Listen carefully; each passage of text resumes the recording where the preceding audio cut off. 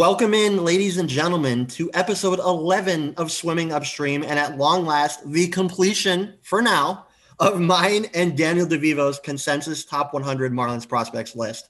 We are so excited to bring it to you, and man, do we have a lot to get to today. But first, I want to welcome back to the show. He hasn't been on in a while due to the timing of my interviews and his obligation to his family, but he is undoubtedly my co-host and my partner on this podcast. A fantastic wealth of knowledge regarding anything regarding Marlins prospects. A guy that when I think I know something about a guy, he comes up with something that I just didn't know, especially when it comes to international guys. He is a fantastic person, a fantastic wealth of knowledge when it comes to anything Marlins prospects, and that's why he's on the show. That's why he's the co-host of this podcast, and above all, a great friend and a guy I couldn't do this show without. So hailing, I'm going to get it right this time, Daniel, hailing from Barranquilla, Colombia. Nice. It's Daniel DeVivo. Daniel, it's a pleasure to have you back on the show with me. We know it's been a while. I thank you for all of your expertise, advice, and partnership leading up to this show. You were definitely a help to me on some of these deeper guys that you know of that I don't. And yes, Daniel knows stuff that I don't know. So that's why he's here again. I really, really appreciate everything that he's been able to provide to my project along with the show. It's really great to have him on. So Daniel, thank you again for doing this with me. I couldn't have done the top 100 without you, and you're going to be on much, much more in the future, I hope. It's a pleasure to be with you again. Like I said, couldn't do it without you. So how are you doing, and how's the family? I'm good, Alex. I'm really, really happy to be here with you once again. Everybody's doing well over here in Colombia, and ready to do this, man. Excited. You know, we've done so many names, and today's going to be amazing. Yeah, for sure. Totally agree. And like you said, we have a lot to get through. I don't want to waste we have a ton of names, like Daniel just said. I don't want to waste a ton of time. But before we get going, I do want to go through one question regarding this Marlins offseason. Kim Ng, she comes over, you know, obviously the fanfare around the hire, which was much deserved, not just because she's female, but because she finally got the role that she's been striving for and deserving for her entire career. You know, we had a lot of fans, though, thinking after that fanfare died down and she didn't do much this offseason. Brought in Anthony Bass, a couple other small moves. But we had a lot of fans thinking that she was going to come in and make this immediate mark, you know, first woman to ever do it. You know, she's coming into a new team. Team has some holes, could fill some holes, obviously, in the interim with corner outfielder, catcher, whatever it may be, and make that big splash in free agency. Hasn't happened yet. Marlins, you know, were rumored in many trade talks, mostly for corner outfielders and catchers, like I just said. Things aren't said and done yet. We still have a couple weeks, actually, I should say about a week before pitchers and catchers report. Still some question marks around Anthony Santander, just lost his RB case, which we heard about. Orioles may be able to get a little bit more for him because he's getting paid lesser a salary now in terms of a prospect pool. So lots of club control on him too. I think 4 years last I looked at that he has in club control. So obviously an asset that a team in a rebuild like the Orioles will be looking to move. I think they could do it. Are the Marlins a player? Sources say yes. We'll see what happens. It just hasn't happened yet. But so far for me, Daniel, the message here is pretty clear. You know, as deep as the system is, the Marlins want to see all of these kids play and gauge their talent. Both those on the brink of their debuts and those deeper down in the system. You know, some may call it prospect hugging. I get that. I see where they're coming from. But for me, seeing and knowing just what we have in this system, which we'll cover today in entirety, I'm not entirely unhappy with this decision. You know, she's coming in as an outsider. She's learning about these players for the first time, wants to know exactly what she has before she starts making any deals, especially when you consider most of these guys missed a full season, no Arizona Fall League, just a few guys participating in the Winter League. We saw a couple internationally as well. You know that. But yeah, I mean, I'm really not that against it. With the guys that we have, you know, she's erring on the side of caution. Guys, you know, as exciting as the playoffs were in that shortened season, this is still the finishing stages of a rebuild. And that's what I think is what she's getting at. You know, it's coming to the finishing stages of that rebuild. I just said that, but it's still, we're still rebuilding this club and this farm system. So I don't blame her at all for this strategy. In fact, I know I'm probably in the minority. Daniel, you can probably tell me that I am. But I kind of like it. She wants to get to know what she has before she makes any moves. So my question for you, what are your thoughts here on this offseason, and what do you think about the actions of Kim Ng so far? Let's see. The trading strategy is hard to analyze because we just don't know what's the reasoning. We don't know if teams are coming in and asking for, your 2 eyeballs here, or what's up. She probably is willing to do it. That was her message when the offseason started. She said she wanted to pull off a few trades, to expect trades. But I think the bigger issue here, and I'm just guessing here, I mean, I don't have any inside knowledge on this, is our payroll, our budget. I think that's the real problem. Again, just I have no idea, but it sounds like that's it. It's absolutely a buyer's market, and it doesn't look in both free agency and trades. So in trades, it's maybe that teams are asking for too much and we're just not able to get our deals, which is perfectly understandable. Hopefully it happens. We still have time, but it's also on the free agent side. There's a lot of players out there, and we do need some help, especially in the bullpen. I'm not sure what's not happening. What I'm thinking is not much of Kim Ng. Maybe it's more on the payroll side, but again, it's just me spitballing here. I'm not sure. And if it is, let's hope we can fix that in the short term, because a really important part of the rebuild is the payroll flexibility. So hopefully we can get that going. Yeah, I mean, it's interesting too to mention that payroll. The Marlins don't really have that big contract. They don't have that big guy. There's no more big contract like that. So if it is payroll, I hope it's not. But I mean, it's an interesting time for sure. What I really think it comes down to is the fact that we just want to gauge the full measure of the talent in this minor league system. I think that's where it's stemming from personally. Maybe like Daniel said, maybe it's a payroll issue. Maybe they just don't want to spend the money that some of these big free agents are commanding. It's definitely possible, but I don't think the Marlins are done. I think if they I think if they are in, even if they don't sign anybody going into the season, if they stick to what they have, if they are in contention, they're gonna make the moves necessary to be a competitive club after the deadline. So. It's not going to be, a club that sits on their hands. It's Derek Jeter. He's an ultimate competitor. He's a guy that wants to win. Obviously, he's used to winning. So I really don't think that this is going to be a telltale sign just because we didn't sign somebody in free agency or make that big trade that this is going to be the club that sits on their hands. So just wanted to get some thoughts on that before we get into it. Like I said, I don't want to waste too much time before we get to this because we do have a lot to go through. But it's an interesting time to be a Marlins fan. And I'm really excited to see how the rest of this offseason plays out heading into spring training. I agree. All right, guys, that said, we could talk a lot more on that. Like we said, we're not going to take up too much time. Lots to get through. So for those of you guys that have followed our show from the beginning, you know that this project has been under construction for a while. What is this, Daniel? Our fifth episode now, yes. And we're still trying to get through it. It's our 5th installment. It's a consensus top 100 for me and Daniel.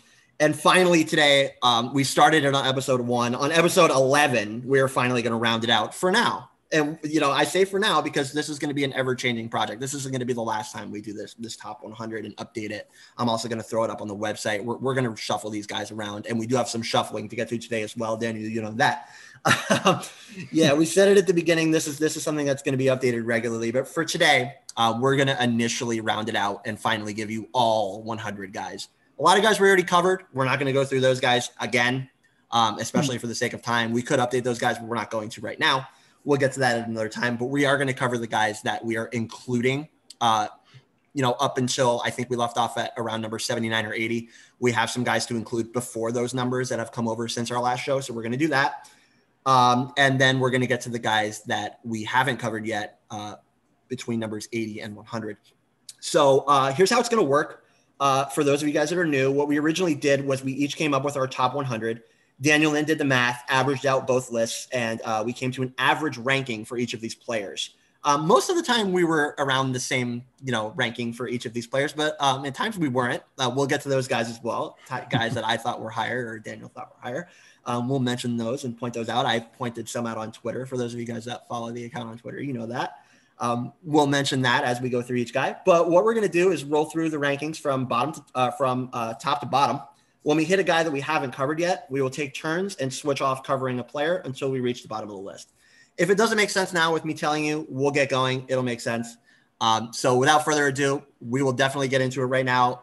It is mine and Daniel DeVivo's top 100 consensus Marlins prospects list. Exactly. And remember, just a quick note here. We started this, what was this? Maybe like May or something of last year. I have no idea. So obviously being February, things change. A full season happened, and there were instructs, and there was an alternate camp. So we have had new information, which had us reshuffle, and each one came up with our new order. So now we did it again, right? So this right now is our official order or rank in February of 2021 consensus, as Alex explained. Right, exactly. A lot of stuff has changed. Like we said, this is going to be something that we continue to update. This is going to be the last time we talk to you guys about this. But for now, we'll round it out and give you the full 100 as of this moment in 2021, February 2021. So without further ado, here we go. I'll start out the list. I'll get to our first guy that we have to cover, and then I'll throw it over to Daniel. So number one, still staying at number one, Sixto Sanchez. Number 2, JJ Bleday. Number 3, Jazz Chisholm. Number 4, Edward Cabrera. Number 5, Max Meyer. Number 6, making quite a big jump here, especially after what he did last season. It's understandable. Trevor Rogers. Number 7, Jesus Sanchez. Number 8, Lewin Diaz. Number 9, a guy that me and Daniel both love, and I think this guy's going to make a huge splash in 2021, Peyton Burdick. Number 10, Braxton Garrett. Number 11, Cameron Meissner. Number 12, Monte Harrison. Number 13, Gerard Encarnacion. Number 14, Nick Neidert. Number 15, Connor Scott. Number 16, Daxton Fulton. Number 17, Jose Devers. And at 18, we come to the first guy that we're going to talk about in detail. We did mention him a little bit last show, I believe, listening back to it. But it wasn't very much. So I do want to get to a little bit on this guy. It's Griffin Conine. Griffin Conine, I did mention before that a couple of us, between me and Daniel, he was a little higher on some guys. I was a little higher than him on some guys. I was a little higher on Griffin than Daniel. And Daniel's reasoning is completely sound, and he will get to that. But I want to talk about Griffin. You know, guys, other than, of course, making the playoffs for the Marlins and seeing the growth of these top prospects, this for me was the cherry on top of that 2020 season. Guys, the name Conine is coming back to the Miami Marlins. Amazing. A guy, like, for me, I grew up idolizing his father. He was my favorite player. Wasn't always the best player, but was always the greatest guy. I think in terms of pure baseball talent, Griffin is taking the Conine name to the next level. You know, this guy, you know, it's the talent speaks for itself. He did have a hiccup in his development. We'll get to that with the suspension. This kid's good, though, and I think he's going to be really good. Before I started Fish on the Farm, I actually worked covering high school baseball here in South Florida. I worked for a company called High School Baseball Network, and I had the privilege of seeing Griffin play with Pinecrest, a school in Boca Raton where he went to high school. He and Zach Cohn, who I believe now is still with the Pirates organization, got drafted as well.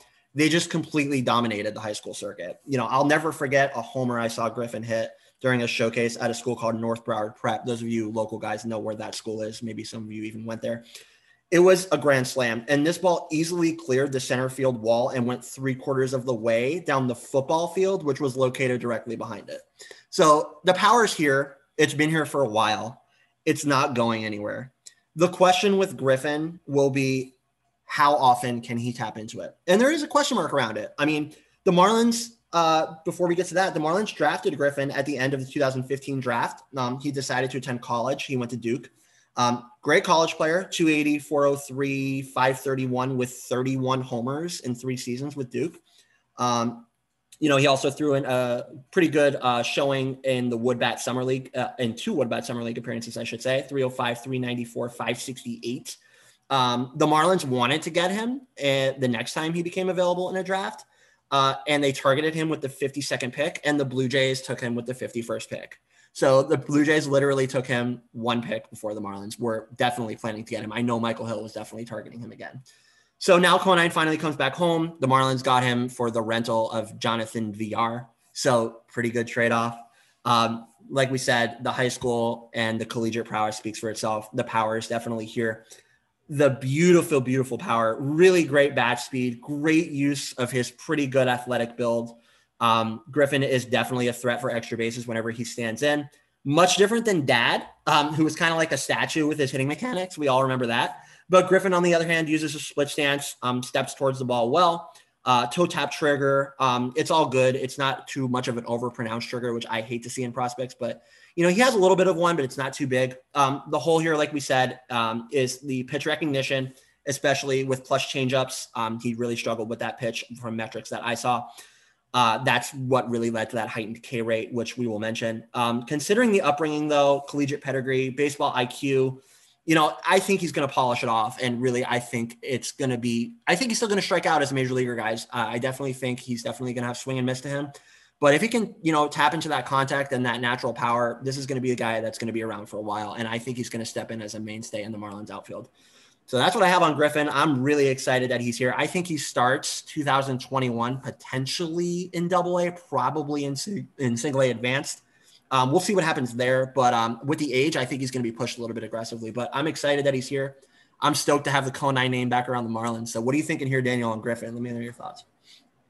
Batting fourth for your Marlins, number 18, the left fielder, Griffin Conine. Are you kidding me? Yes. I mean, how can you not be romantic about baseball? Come on. Exactly. We should mention, I think you didn't mention it, that he was suspended 50 games in 2018 for taking Ritalin and ADD medicine. So It's not like crazy steroids. Exactly. But still something to keep in mind. And I do agree. I do see him starting at high A due to those Ks. That's the only thing keeping him back. The 37% is pretty exaggerated, but I've heard great things about that coming down. So really, really excited to see what he brings. So let's continue here. That was 18, Griffin Conine. 19 is Jose Salas. Number 20, Nasim Nunez. And number 21, drumroll, Yidi Cape. The Cuban Yidi Cape. He arrived as an international amateur for $3.5 million this last month, which says a lot about how much Miami wanted him to have paid him that amount. Only Victor actually garnered a bigger bonus since the new ownership group began. So he is a right-handed hitting 6'3" at 175 pounds, so extremely projectable. He was actually from the 2019 class of international amateurs, but the Marlins and Yidi waited more than a year to close that deal because Miami needed to replenish their bonus money. So it was like the worst kept secret ever. Everybody knew that Yidi was becoming a Marlin. So the kid is a lanky, tall, lanky shortstop, as I said before, with an extremely projectable body. A lot of his future depends on how that body develops. It's extremely important. We have to trust our development guys to take him where he needs to be. Pipeline actually compares his frame to young Jeter and Carlos Correa. We'll take that comp. And the kid just projects to have average to plus tools across the board. I don't see any really big weaknesses. Advanced bat-to-bat skills with very quick hands, smooth at shortstop, strong arm. So let's see how he develops. But Marlins, as you can see, are really high on this kid. Yeah, I mean, like Daniel said, this is a guy that was rumored to come to the Marlins, when the international draft was supposed to happen. Actually, well before that, the Marlins were linked to him. And obviously the draft got pushed back, and finally he got to sign that contract. So definitely a big moment for him. Really cool to see him finally get that Marlins jersey on and sign that contract. I think that was a big moment, not only for him, but for the Marlins organization and Fernando Seguinal and everybody else that goes into these international drafts to finally get that deal done, get him on paper and finally put him in that jersey. Definitely cool. I see a lot. I think I wrote it on the website, exactly what Daniel said. I see a lot of Carlos Correa with this guy.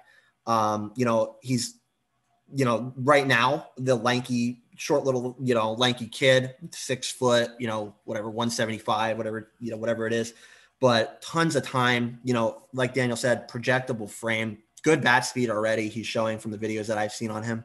I'm excited to see him. Obviously he's probably going to be in the GCL this year. I think definitely cool to get him in the Marlins jersey. And I think he could definitely add to that already really great wealth of middle infield prospects that the Marlins have. So we're going on here from him. That was 21. We go to 22, which is Will Banfield. We go to 23, Jordan Holloway. 24 is George Guzman. And 25 is our next guy, Kyle Nicholas. Kyle Nicholas, the Marlins CBA pick taken out of Ball State this past year. 61 overall, which is almost exactly where Pipeline had him rated in terms of the entire draft. I think they had him rated at number 60.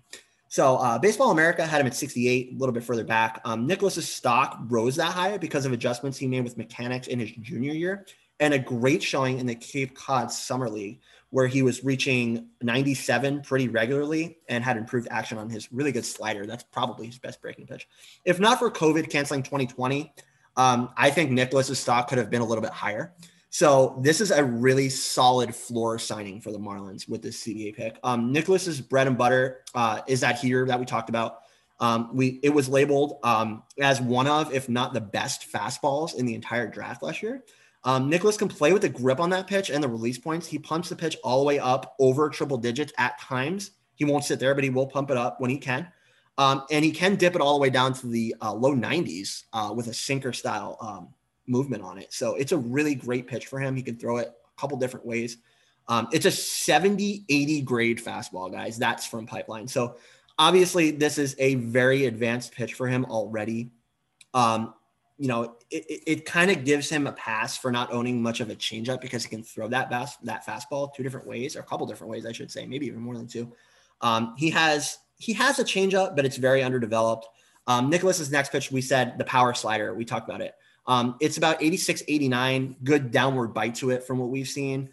He also has an pretty average curveball, but that could even, come up a little bit as he gains experience against big league hitters and with big league coaching, of course, with everything the Marlins have. The curve is usually in the upper 80s. It kind of tends to blend into the slider, so he may drop it, but we'll see what happens.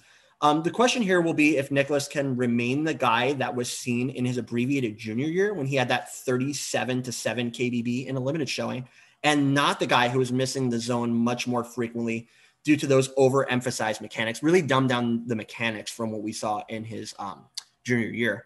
But yeah, if he can keep those overemphasized mechanics that he was kind of privy to early in his collegiate career, this is a guy that could be good. The Marlins think will be able to do it. And with the coaching that we have, we know the developmental system that we have. Daniel, you know it.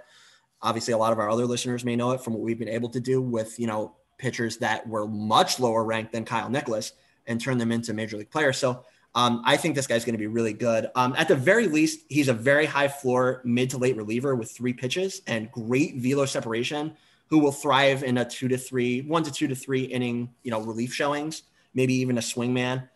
If he can remain in control via the improved mechanics and continue polishing that curveball and maybe the changeup, he's a ceiling back end starter. So just 21, couple years left before a call needs to be made on him with all the pitching depth that the Marlins have. So no reason to rush him. So lots to like here. I really like Kyle Nicholas. I think he was a great pick for the Marlins, and I think he's going to be really good. Probably starting in Beloit. Yeah. So really quickly on Nicholas, if Max Meyer is a 70-70 with a fastball and the slider, this guy's like a 70-60. The difference why Max is a top 5 and he's a 20s is the third pitch and the command.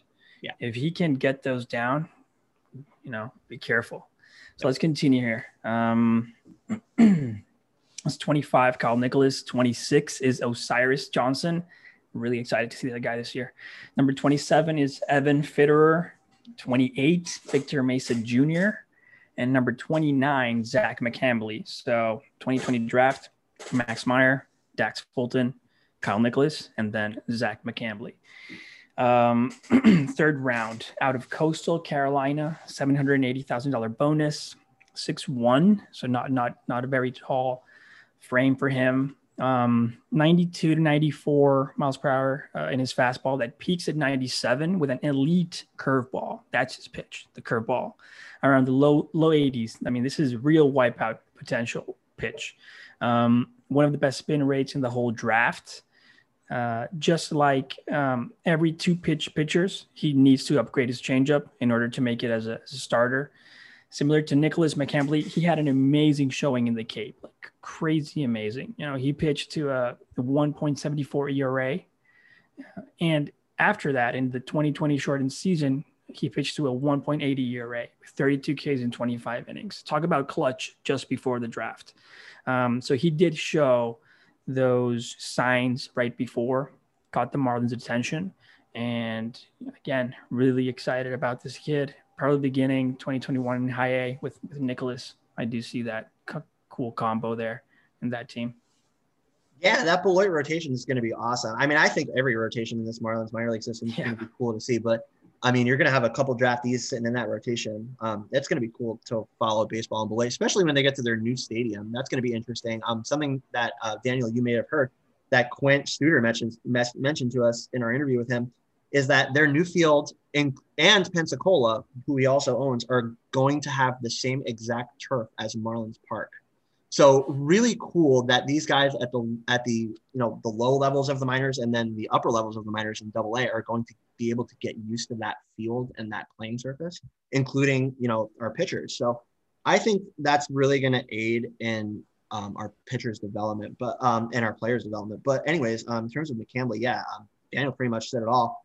He kind of lacks that third pitch. We want to see that more out of him, but as a 2-pitch pitcher right now, he's solid. Again, he's 21, just like our last guy. So yeah, I mean, I think this is another guy that really needs to develop that third pitch if he was going to make it as a starter. But again, a high floor and no reason to rush, right? So cool to see. I think it's going to be a fun rotation to watch in Deloitte. So that's going to be really cool. Anyways, we move on to number 30, which is Victor Mesa.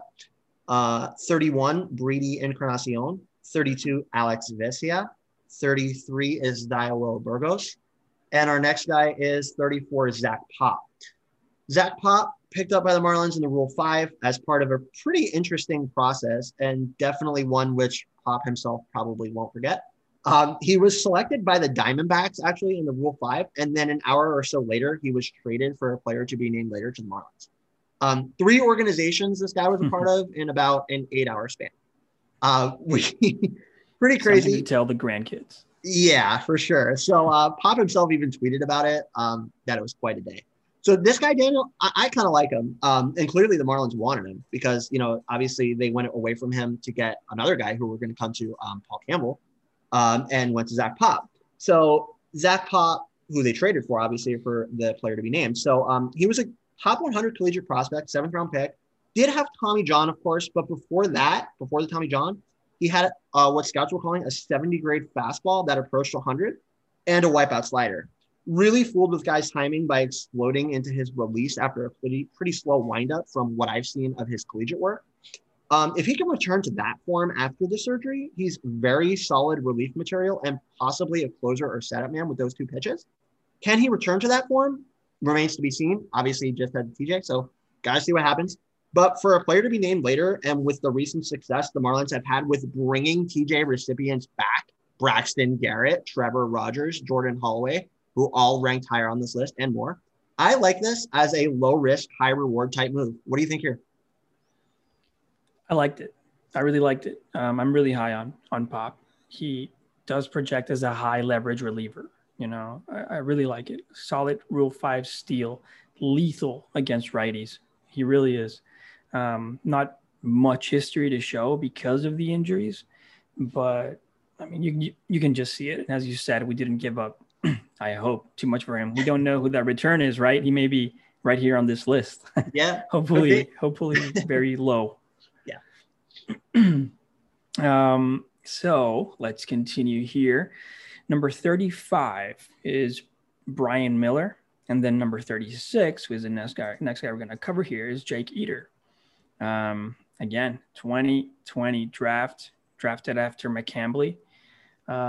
Eder, out of Vanderbilt, out of that Vanderbilt super cool team with JJ Bleday and who else was on that team? I mean, that team was amazing. We have a lot of guys there. I think they had 17 guys selected in that draft, if I'm not mistaken. Yeah. From Vanderbilt, so it's crazy. It's an amazing team. I mean, Kuma Rocker was there as a freshman. Yep. We also drafted a middle infielder. Forgot his name, but he was also drafted with Bleday. So, as I was mentioning, he drafted out of Vanderbilt for a $700,000 bonus. He's a lefty and a really nice starter body at 6'4", 215 pounds.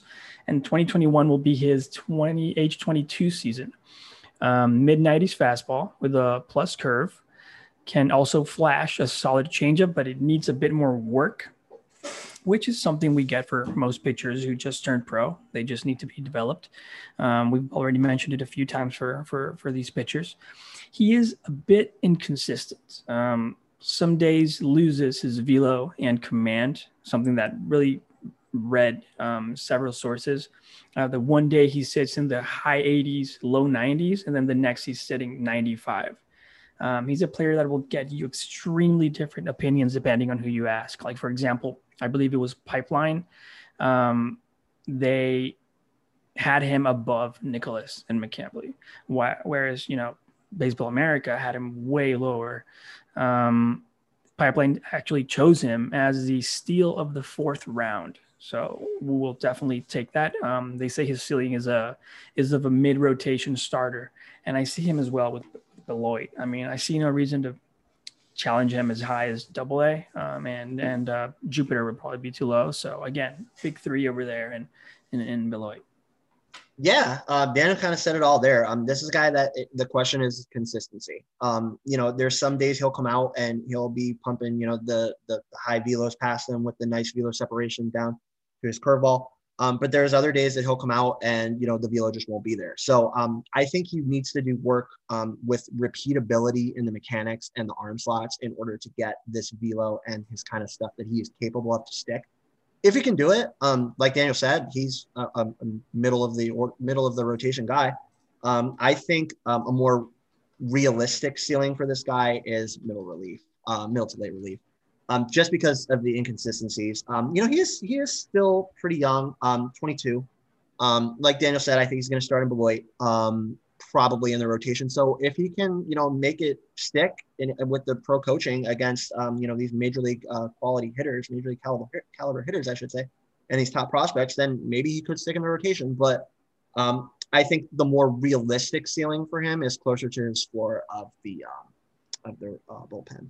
So that's what I'll say on Eder. Hopefully he can prove me wrong. By the way, Julian Infante is the player we drafted from Vanderbilt. Yeah. And he was the shortstop instead of Austin Martin during those years. So a quick note. I was trying to think of it too. Like, I know we got a middle infielder from there.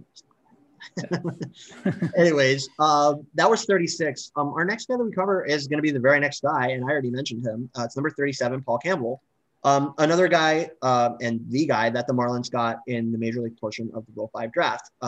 He comes over from the Tampa Bay Rays. Massachusetts guy, Clemson product out of college. He was basically a long reliever there. He struggled a bit in the ACC, but he did have an awesome showing in 2016 in the summer leagues, the Wood Bat leagues, of course. GCL 2017, short season 2018, had a sub-2 ERA there, sub-1 WHIP with a 35-5 KBB, so pretty good. I wrote it on the site not too long ago. He really popped in 2019, kind of solidified himself as a Rays top 25 prospect in a system that's pretty known for developing some quality arms.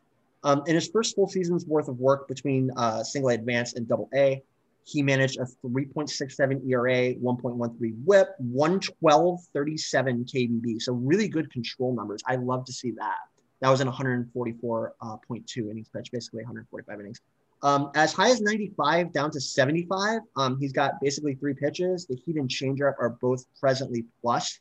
And Paul has a good feel for them. But what holds him back is the lack of feel for that third pitch, the curveball. The pitch shows flashes at times. He can kind of gain the feel for it, but he loses it a little bit too often. Placement, disability to mask the arm speed on it. He really slows down the arm speed on the curveball, allowing hitters to kind of pick it up. It's kind of hurt him, with the ground ball rate. More hitters were able to get under that pitch and drive it. So you want to see him kind of pick that up and kind of mask that arm speed better on that pitch and throw it as hard as he does, but with a better grip as the other 2 pitches. He doesn't have blow it by you stuff and doesn't have, like we said, much of that third pitch. It kind of limits his ceiling as a starter. but he could become that innings-eating reliever in a swingman role or a long relief role, which the Marlins currently lack. So that would be a good step for them. We'll see what happens here. Obviously, he's a member of the MLB portion of the Rule 5, so he will be on the Major League team. I think he's going to come out of the pen, but we'll see what happens. Maybe he can pick up a couple starts and impress some people. Yeah, I mean, how does the rotation look right now? I mean, Mattingly said the number 3 guys, 100%. He didn't even mention Sixto, are Sandy, Pablo, and Eliezer. There's just so many, there's just so many guys that you got Nider, you got Garrett. Exactly. You got all these guys at that back end. Obviously you have the first 2 guys who we know, who are Pablo and Sandy. But then you have all these other guys that really are deserving of being here. Obviously we saw a couple last year. We saw Sixto, we saw Braxton. Braxton struggled a little bit, but I think Trevor, he could iron that out. Trevor was really impressive. Yeah, exactly. I would say Sixto would be a number 4. I mean, obviously, I wouldn't say without a doubt, but I think it's pretty probable that he's going to get that number 4. But number 5, it's pretty up to grab. I mean, one would say it's Trevor's right now, but I mean, this kid, he's been a starter, I believe, his whole career, so he could definitely, compete for that spot for that number 5 with all the guys you mentioned. Braxton, how about another guy? We're going to mention him. He's already been on our list and he didn't make a big jump and on our list and a couple of others. How about Daniel Castano? I think he could be that number 5 guy. He impressed last year. So he did. In addition to the battle that's going to go on between Jazz and Isan and some of the guys in the outfield, we got some questions there, especially if we don't sign anybody. That's a question mark for spring training. So a lot of battles are going to happen. Yes. Fun. All right, guys, so stick with me here because I have a lot of names before the next one we cover. So let's go. 38, Luis Palacios. Number 39, Thomas Jones. Keep in mind, all of these names that I'm gonna say are names we already covered, in a very complete way. So you can find that on our previous episodes. Number 40, Chris Machma. Number 41, Tristan Pompey. Number 42, Daniel Castano, Italian Stallion. Yes. Number 43, Alberto Guerrero. Number 44, Will Stewart. 45, Ian Lewis. Number 46, Chris Torres. Number 47, Matt Given. 48, J.D. Orr. 49, Evan Edwards. Number 50, Josh Roberson. Really high on this guy. 51, Tyler Stevens. 52, Bryson Brigman. 53, Riley Mahan. And at 54, Joe Dunand. Good sir. Let's see what happens there, man. I really liked what I saw. Really popped in the international leagues. It was really cool to see. And at third base, too. That was awesome. If this guy shows something, oh, man, that'd be exciting. He's got the pedigree for sure, right? So, we'll see. Pedigree's there. Number 55, Junior Sanchez. Number 56, Tommy Evil.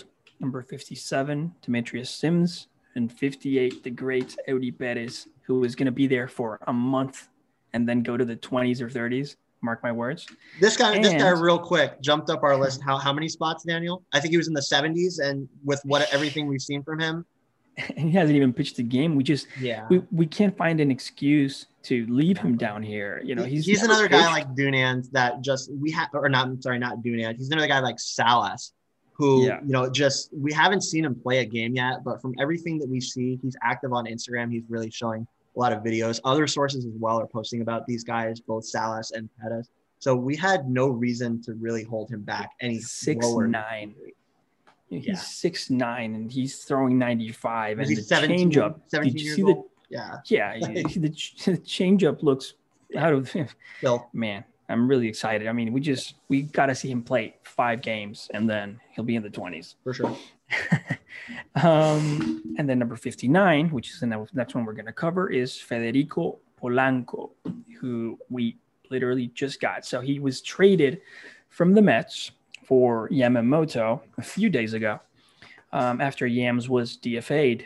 The Mets picked him up in the 2017 international amateur signing and gave him a $325,000 bonus. So he's a lefty bat with average middle infielder height at 5'10", and he will turn 20 in March. So Federico is a compact hitter with a pretty lefty swing. A few of you guys probably saw videos on his Instagram page and Fish Stripes put up. He is clearly well acquainted with this zone. It's easy to see with those OBP numbers he's been putting up. It looks like he will need to have, let's call it a very contact-driven offensive profile because he lacks the power. In 2 seasons, he still hasn't hit a home run. He was a DSL All-Star in 2019, but struggled mightily in short stint at the GCL. I actually tweeted about this, but I saw a few similar things to Diowill Burgos. So check this out. Both are Dominican kids traded for guys with DFA'd. Austin Dean wasn't in Burgos' case. Both were traded at the same age. Both struggled in their first pro season in the Dominican, then killed it to begin their second season repeating DSL, and then both came to the US and struggled. So that was like a few things right there that were similar between the two. They're a bit different in terms of power, though. Diowill is an outfielder and does show more power. I would say that Federico will probably start in the GCL. What do you got, Alex? Yeah, agree with you there on the GCL. I was a little bit higher than you, Daniel, when we made our list on this guy. Obviously, like you said, we haven't seen a lot, and we haven't seen him play much. He comes over in exchange for Jordan Yamamoto, who's DFA'd to make room for Anthony Bass. We definitely wish Jordan well. I think he was a class act. Just got to mention that. Jordan Yamamoto, class act, struggled for sure on the pitching side, but one of the higher class acts that I've come across in covering the Marlins. So I want to wish him well. But anyways, getting back to Polanco, haven't seen him a lot. We just said that. There's a couple reports out on him. Daniel just mentioned, the power is the question. He's limited in size. He's 5'11", 200. I really like about him is the swing. The swing is purely explosive. And if he can continue to have this kind of swing, I think as his body fills out, I think he's going to come by the power pretty naturally. I would love to ask him, and maybe we'll get to shortly, who he modeled his swing after. But I see in terms of his swing path, even though, of course, he's a much smaller guy, I see in the swing and the plane and the way he holds his bat and the way he approaches the baseball, I see a lot of Ken Griffey Jr. in his approach. Obviously, that's a big name to live up to. We don't know if he's going to do that. Of course, there's a long way to go, and that's a huge name. But I think he wouldn't be ranked number 60, right? Exactly. I think this kid idolized Ken Griffey Jr. growing up because the swing and the path just looks a lot like him. I also liked the comp that I heard on Twitter from somebody else. I forget who it was, but somebody else mentioned Ozzie Albies. I think that's a really good comp for him, a potential comp if he can approach that ceiling. So yeah, not bad guys to model yourself after, Griffey and Albies, if that is going to be the way that he goes. Like I said, love the bat speed. Like we said as well, limited showings. Stays through the zone well, keeps the head down. From what we've seen, obviously it's limited. We can't really base a lot off of it. We're going to have other guys in this list that we just don't have a lot to go off of, and this is one of them. So, despite the limited size, he's looks like he has good upper half tools. He stays through the swing really well. Both hands stay on the bat. That's a big sign for me that he's not letting go of the bat. He's staying through the baseball. I really like that when I see a guy hit at the plate, especially a younger kid. So yeah, I think if the body grows to fruition as he fills out naturally, I think the power could come. And if it does at a premium position, like a middle infield position, like second base, that's pretty big. And I think that could be a big asset. So obviously a long way to go. We got to see it play. But I did like what I saw in the limited few videos and posts and reports that I saw out of him. And for a DFA player, we wish Jordan well, but this is a fantastic return. I think, in place of, not Kim making that big free agent signing that everybody wanted, every fan wanted, I think this is obviously, something that's going to be talked about a little bit less, but I think it could wind up being a pretty big steal. So I do like Federico, and I hope he turns out pretty well. All right, so we move on. That was number 59, I believe. So we go to number 60, and Daniel, you could correct me if I'm saying this wrong, but I think it's Ronald Hernandez. Nice. International signee from this year. We mentioned, guys, that we're going to have guys that, we're not going to lie to you guys. We just don't have a lot on some of these guys. But what we do know is a big thing about Ronald. He signed for $850,000. So the Marlins aren't going to spend, and no team is going to spend that kind of money to scout and gain a player if they don't see the potential. So, definitely big trust in Fernando Segwignal and his entire team here. This guy is a master of his craft. He's brought in some huge international free agents, Salas, the Mesas, others, of course, as well. So we'll see here. It's way too early to make any basis on what we've seen from him. There are a couple of videos out, but I'm not really going to make any determinations from them. He's a guy that's just has a lot of question marks around him. But being that he came over from Segwignal, who brought over these guys like Uri Perez, Brady, Yiddy, Salas, we just mentioned, Gerard, Edward Cabrera, we trust it. So from what we know about his history, Fernando, one thing is for sure, like we said, if they're spending and if Fernando is spending $850,000 on somebody, they trust him.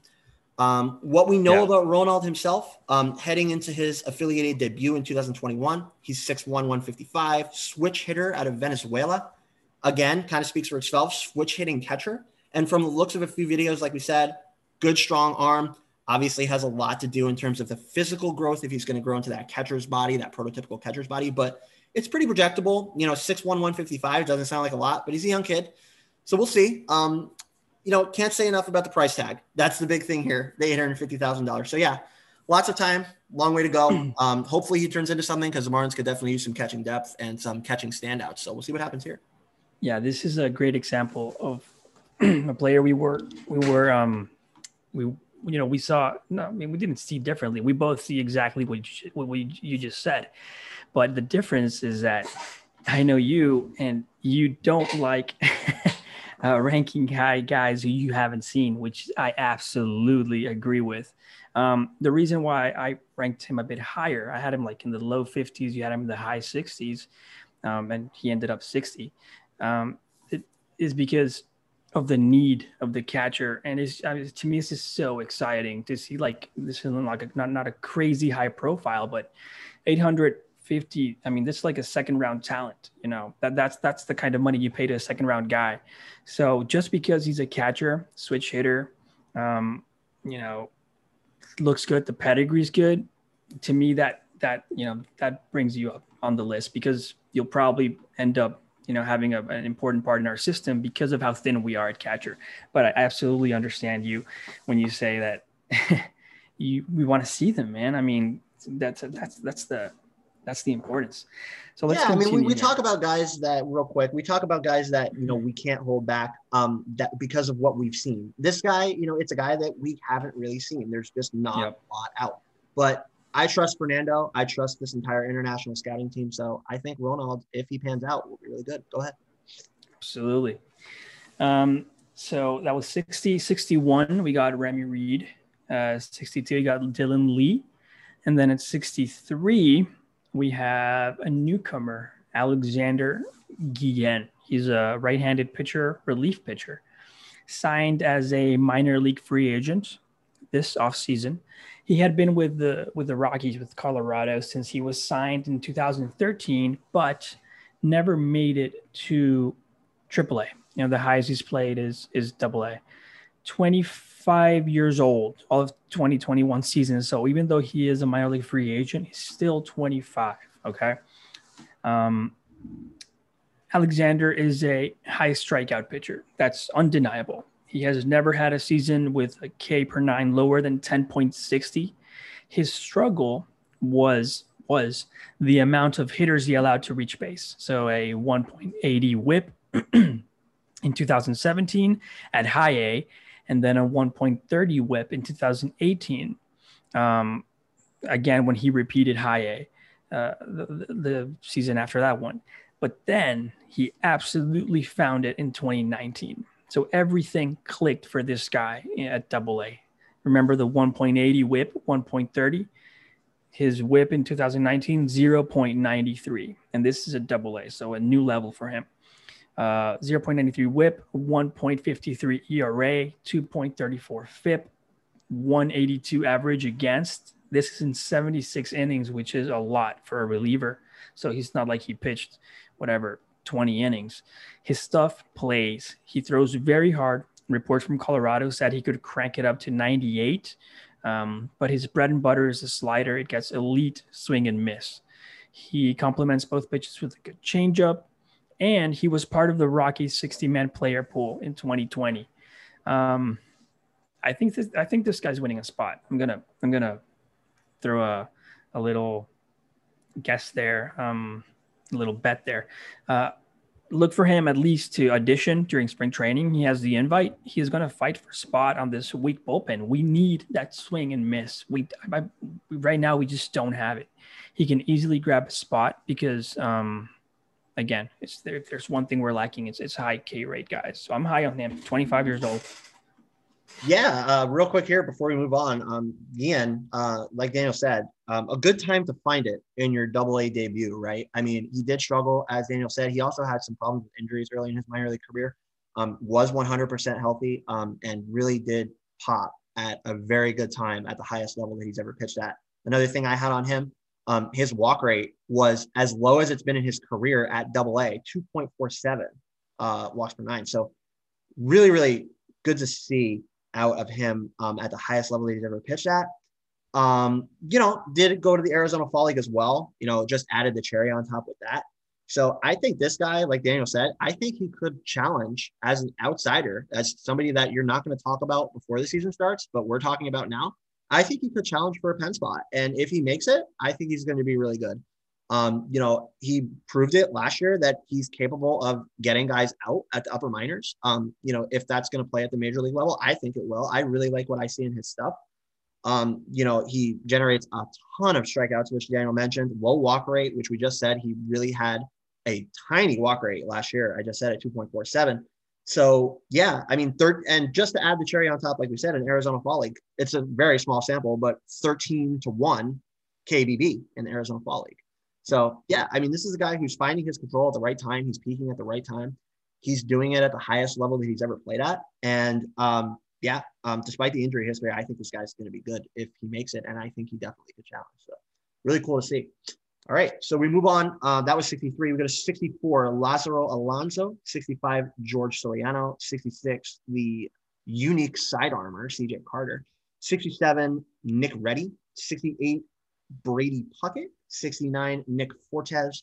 And then the guy that I'm going to cover next at number 70 is Jake Fishman. Another guy that the Marlins got in the Rule 5. This seems to be a theme for me. He comes over in the AAA portion from Toronto. This guy is not as unique as Carter, but he's pretty damn unique. Pitches from the first base side of the rubber, steps well toward the first base side in his stretch and windup, and basically falls almost all the way off the mound in his delivery. He goes from a high to low arm slot and comes home from, like we said, that low sidearm slot. He's almost completely off the mound upon his finish. I said that as well. Soft tossing lefty with basically 3 pitches, fastball with fast in quotes because it's not very fast, with a changeup and slider. He will rarely go above 90, but goes all the way down to the low 80s to high 70s.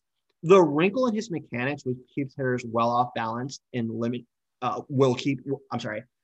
wrinkle in his mechanics will keep hitters well off balance if he pitches in limited showings. He generates both strikeouts and ground balls. K9 approaching 10 and a ground ball rate over 50 in AA last year.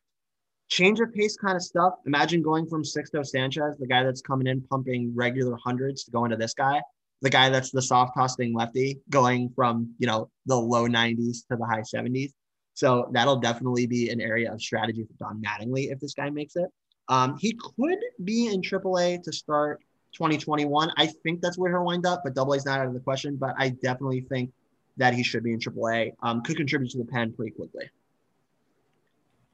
I have no idea why Toronto didn't protect this guy from the AAA phase of the Rule 5 draft. It's crazy to think of. I mean, we're protecting Archimedes Kumana, right?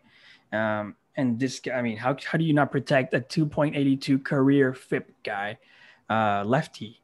His fastball was top 10 in horizontal movement among all upper levels of the minors for lefties in the 2019 season.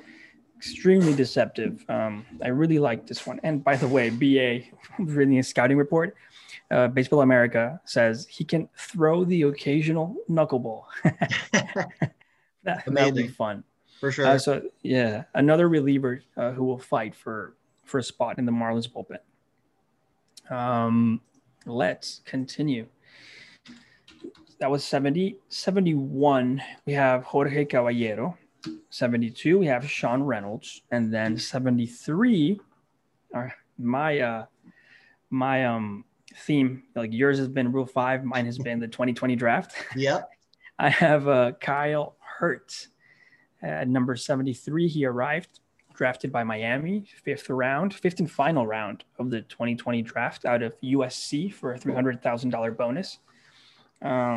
Which again, I mean, seriously, when we were talking about Ronald Hernandez at 60, you know, a fifth rounder here gets $300,000. Burdick got $300,000. You know, this guy Hernandez is getting $850,000. That's why, you know, he's really excited. Finally, a catcher. Again, Kyle Hertz. Similar starter frame to, you know, as Eater at 6'3", 215 pounds. Mid-90s fastball. His best secondary is his changeup, which I love to read. It's good to have guys with changeup as their second pitch. Average slider, has the chance to become a 3+ pitch guy with those three. He also has a curve, but it's graded, you know, as a 40 right now. Kyle, he is a complete enigma right now. He has great stuff, like really good stuff, but his results were extremely inconsistent at USC. He even lost his rotation spot at one point of his stint. So it did look like things were starting to click for him right before COVID. And apparently Miami was paying attention. You know, they got him here in the 5th round. Now what Miami has to do is unlock those results from his awesome stuff. Something he needs to work on is his fastball command as well. And something to keep in mind is that he is almost 1 full year older than the other 2020 college draftees. So another reason why he's a bit lower here than the other guys. But again, a lot of, you know, really good stuff. He might be a guy, even though he is older, that I may, you know, try out at Jupiter to start, see how he does. And maybe, you know, between Jupiter and Beloit, see what they do there. Yeah, I don't have too much to add on Kyle. You know, basically what Daniel said is the command. And then basically from the reports that I read is that his fastball is dead straight.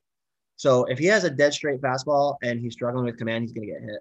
So I think he's going to be better in the limited showings, which Daniel just mentioned as well.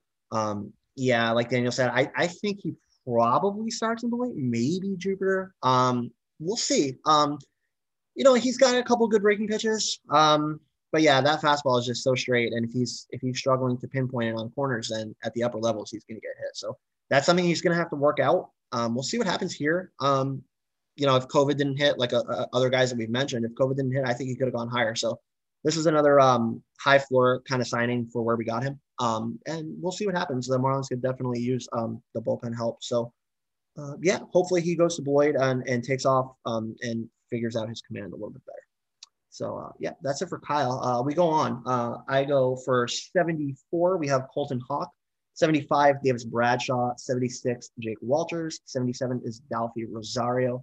And the next guy we have is a guy who is really making a name for himself in the international leagues, I think, is Anthony Maldonado. Maldonado, South Florida native out of West Palm, who attended Bethune-Cookman in Daytona Beach. Pretty good 3-year career there, mostly as a starter, 3.85 ERA, 1.12 whip, 232.79 KBB. That's in 231.2 innings pitched. Marlins got him in the 11th round of the 2019 draft. After throwing 81 innings in his junior year, he was limited to just 11.1 out of the pen in the GCL. But the results in that pretty limited sample were great. Just 2 earned runs, 1.59 ERA, allowed just 7 base runners, 0.6 whip, struck out 15 guys. Good stuff. Limited showing, but good to see in your first showing in the affiliated ranks. Like we said, this winter, he went to the Puerto Rican Winter League. He allowed just 1 earned run in another 10 innings pitched. And he just participated in the Caribbean series, mostly against guys much older than him and much more experienced than him. And he showed pretty well. And another big thing, Daniel, actually, your brother mentioned this that I really thought stuck out. Yes. So obviously the baseball pedigree doesn't fall far from the tree in the DeVivo family. But Daniel's brother mentioned that he got the experience of throwing to Yadier Molina. So how do you argue with that, right? This guy is a guy that's coming up. He's not that high heralded of a guy. He really showed out in the Puerto Rican Winter League, like you just said, and now he's getting the experience of throwing to Yadi. That's awesome. So that'll do it. Yeah, an experience that like Marcelo or Daniel's brother mentioned, like you can't say enough for that. Like that's just something that you don't get to do every day, and what he would not have gotten to do if he didn't participate in that series. So really cool to see that. Probably a really engaging experience for him, I'm sure. The encouraging thing here, other than the good results and the drive and will to compete and his ability to get innings in despite North American baseball obviously being put on hold, the work ethic is something that you just can't teach, and Anthony definitely has it. So the stuff from him, we've seen it a bit in the Winter League. I think it's pretty solid. He's pretty solidly built, 6'4", 200, so good size. Got a quick delivery, controls the game really well. Biggest thing for me is that he planes the pitches downhill extremely well and naturally because of his size. Mechanics here are very good. Extremely quick to the plate, but he also remains perfectly upright throughout the release. He doesn't fall off to either side of the plate or either side of the rubber. That's really big for a guy like him who comes home so quickly. So he's maintaining it and he's knowing his body very well. He's got a pretty high leg kick, hides the ball pretty well. Even better, and his footwork here is super nice. Turns the hips into his finish, which aids in his velo. Front foot pointing towards his target upon release, which is super, super cool to see from a young pitcher. He's going straight to his target. He knows where he wants to throw the ball, and he's getting it there in the most advantageous way possible. So, the follow through here, though, it's not really violent for a dude that reaches the velo that he does. So again, I mean, he's not throwing high effort. Like he has the size and he has the stuff and he has the arm speed, but he's really not throwing with a ton of effort. So that tells me that he can repeat it, and he does. Releases it from the high arm slot, like we said, aids in that downhill plane. Really good deception with a high leg kick. All three of his pitches are good. Heats all the way up to 97. Changeup, good two-plane break, sitting about 85, 87. Slider is probably his third pitch, but flashes some good downward action on it. He's solid, guys. I mean, I really like Maldonado. And for everything that we just said, with the experience that he's gained this winter, I really like him. I think this is a guy who's going to challenge sooner rather than later. I think he starts in Beloit. And again, I think this Beloit pitching staff is going to be ridiculous. Second probably to AAA and AA, but other than that, I think this single A advanced Beloit pitching staff, including the bullpen, is going to be really good, including Anthony. So I really like him. Yeah, I would definitely challenge him as well. Either he has only pitched at the GCL, but I'd be happy putting him at high A, as you mentioned. Pitching late innings at Serie del Caribe, representing his country, is higher leverage in the minors. If he can do it there, he can do it at high A. Absolutely. Let's continue here. 78, Maldonado. Number 79, Cody Poteet. Number 80, Sean Gunter. 81, Troy Johnston. 82, Tyler Jones. And 83, and from here until 100, guys, these are all players we've never we've never covered. So from here on out, it's 1 1 1 1 1 1 until we get to 100. So let's go. This is fun. Number 83 is catcher Dustin Skelton. He was drafted by Miami in the 18th round of the 2019 draft out of Mississippi State for a $125,000 bonus. Which 18th round, but that 125,000 bonus, that's the maximum you can give a post 10th round draftee without incurring in penalties. So, it is somebody, a lot of guys who's drafting just give $2,000. Here he was giving the max. He is 23 years old. Skelton is a defensive catcher first, from everything I've read. He has the arm and the receiving to move quickly through our system. Having said this, though, even though he hasn't shown it as a pro yet, the bat is also there. This guy had an amazing final season at college with an 890 OPS and 10 home runs. Keep in mind that his team, Mississippi State, they're in the SEC. That's not an easy conference. Those numbers are no easy feat. 10 homers, 890 OPS as a catcher. We have that in our system. So he started out slowly offensively as a pro in low A in 2019, which is, was his only season. That was the year he was drafted. And then obviously 2020 COVID hit. It was a pretty small sample size at 24 games. In fact, the back half of those games, he had a slash line of 333, 387, 370. By the way, I got that back half when researching an old article from Fish on the Farm. Old article about, the best the best prospects per position in our system for 2019. So yeah, he did well to finish it, and I'm pretty sure 2020 would have been amazing for him as well. And he still showed that defensive prowess, especially with that arm. He threw out 40% of runners that 2019 that season. Again, small sample size, but it's there. So even though he's pretty low on this list, I am relatively high on him, on what he can show.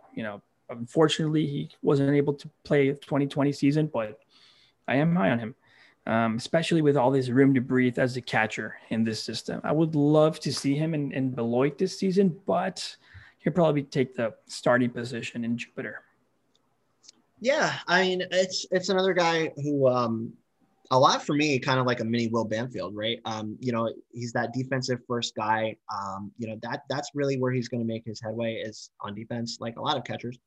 But a little bit of time for him left to go. Like Daniel said, the college numbers in the SEC are good, so we'll see. I mean, I also think he probably starts with the Hammerheads, catches some of the younger guys, maybe can kind of help them a little bit. So with his defensive prowess, he's definitely an asset. If he can add the bat, even better. So we'll see what happens here. But yeah, for a team that's limited in the catching depth, I think Skelton, with that SEC background and the good defensive skill set, is definitely a little bit of an asset. And we'll see if he can get the bat going. See what happens.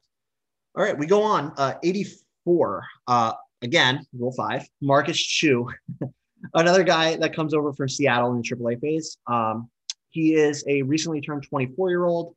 Came out of JUCO in California, spent his entire minor league career so far with the Dodgers. 2019, not so great in terms of average, 215. Did OBP 341, which is good. 383 slugging, which is decent. Season high walk rate here, though, guys, 11.8%. So that's great to see out of a developing player. In his first full MILB season as a member of the Rancho Cucamonga Quakes. He also hit 14 homers, which aided in that 383 slugging there. Power numbers look spectacular on paper, but he also was in a very hitter-friendly league, which would explain the 342 BABIP and the low 105 WRC plus and low 335 WOVA. So probably got to take that into account there. He's a 6'2", 208-pound guy. Looking at his minor league stats and scouting reports, good plate presence and patience, just doesn't make enough hard contact, which has limited his average. Not enough line drives, stuff like that. Not enough barrels found, stuff like that. So far, not that he can't fix it. And coming over to the Marlins with our development team, maybe he can. Marlins are hoping that he can get coached up, but with his age and considering he has yet to play above A-ball, time's probably running out a little bit for him. However, if there's, like we said, one system that can help him bridge that gap in a pretty short time frame, it's the Marlins. So I think he's in a good spot in terms of his career growth. We'll see how he does in spring, and we'll see how he handles, I think, the big jump up to AAA, obviously coming over in the AAA phase. He must also be given that 15-day tryout in spring training. So we will see him there as well. And we'll see how he does against maybe some big league guys or fringe big league guys. Given all that the Marlins have coming ahead of him, though, in the middle infield, I would limit his future with the Marlins to the bench. If he can improve the consistency of contact, he's a bench piece / trade chip. Again, though, with the coaching staff that we have in place all through the system, he's in a good place. So not a bad low risk, high reward gamble here by Kim Ng. Yep. Not much to say here. I don't see much of a defensive position for him, though. I mean, a lot of errors, so many errors. It's definitely something to work on.